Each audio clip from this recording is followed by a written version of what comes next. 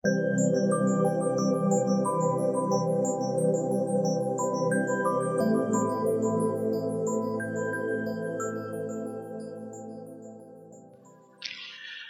everybody, and welcome to 20Q Hot Takes, where we discuss issues both big and small. I am your host, the very handsome Tim Kirk, and today I'll be talking about the crystal crisis. So, crystal meth. First, I'm no angel, nor am I a prude or a scold. This is something altogether different and lurks beneath the surface of many aspects of culture and sits smack dab in the middle of a lot more aspects of culture. Until it hits people where they live, it never registers on their minds. Family, friends, and acquaintances start to lose their grip when it becomes apparent that they or someone close to them is a thrall to this chemical concoction, and the effects alter the course or trajectory of many people's lives. The flirtation, experimentation, seduction, addiction, and succumbing to the insidiousness of this plague is frightening. The worldwide plague, crystal meth. I did meth once in 1970, a while ago. It was given to me in exchange for some hashish, and I had never used it before. One bump, and I was filled with anxiety, confusion, disorientation, and regret. So, just like attending Catholic high school, once is more than enough forever.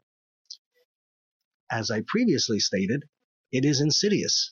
Oxycontin, cocaine, meth, heroin, and other substances all ruin lives, whether they are amphetamines or opiates or whatever.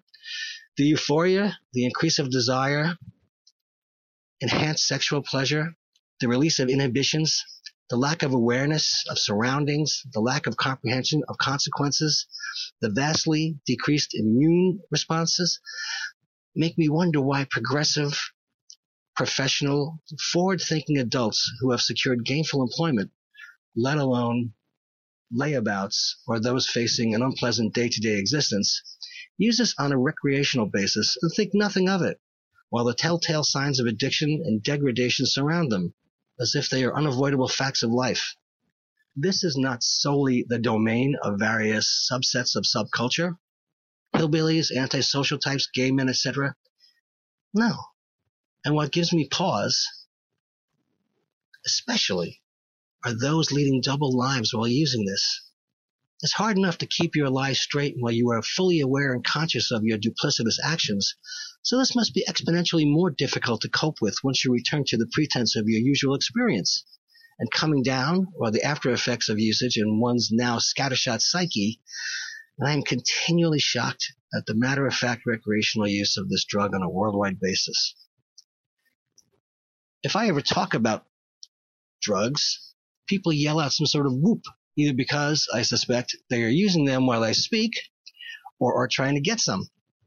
Getting some is not too hard these days. I smell weed every time I step out onto the street, and I like to joke that I get a contact high on every block 24/7 these days.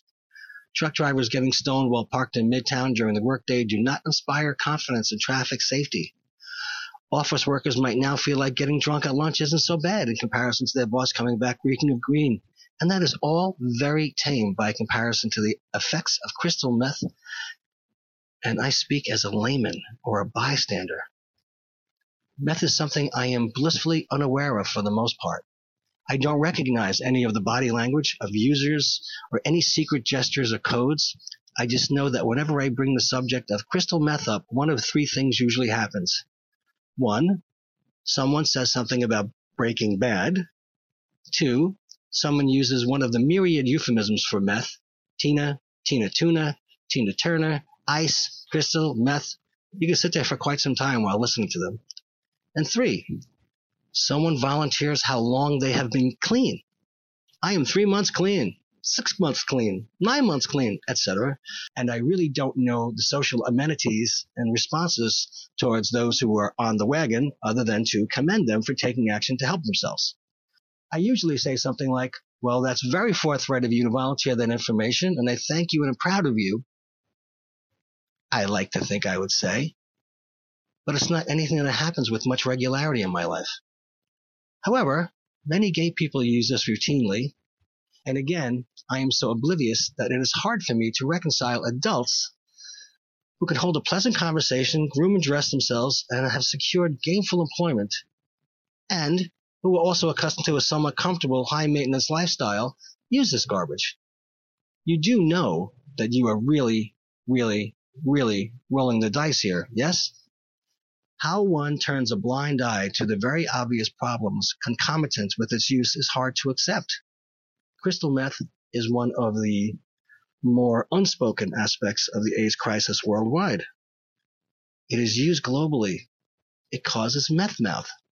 It is part of what is known as chemsex culture.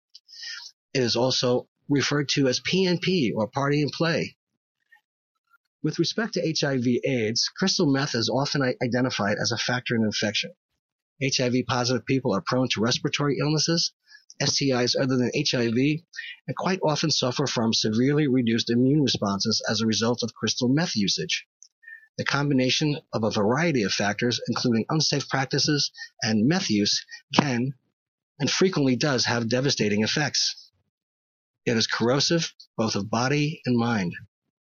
I have no use for it and hold those who condone its usage in disdain. I now step off my soapbox for this episode.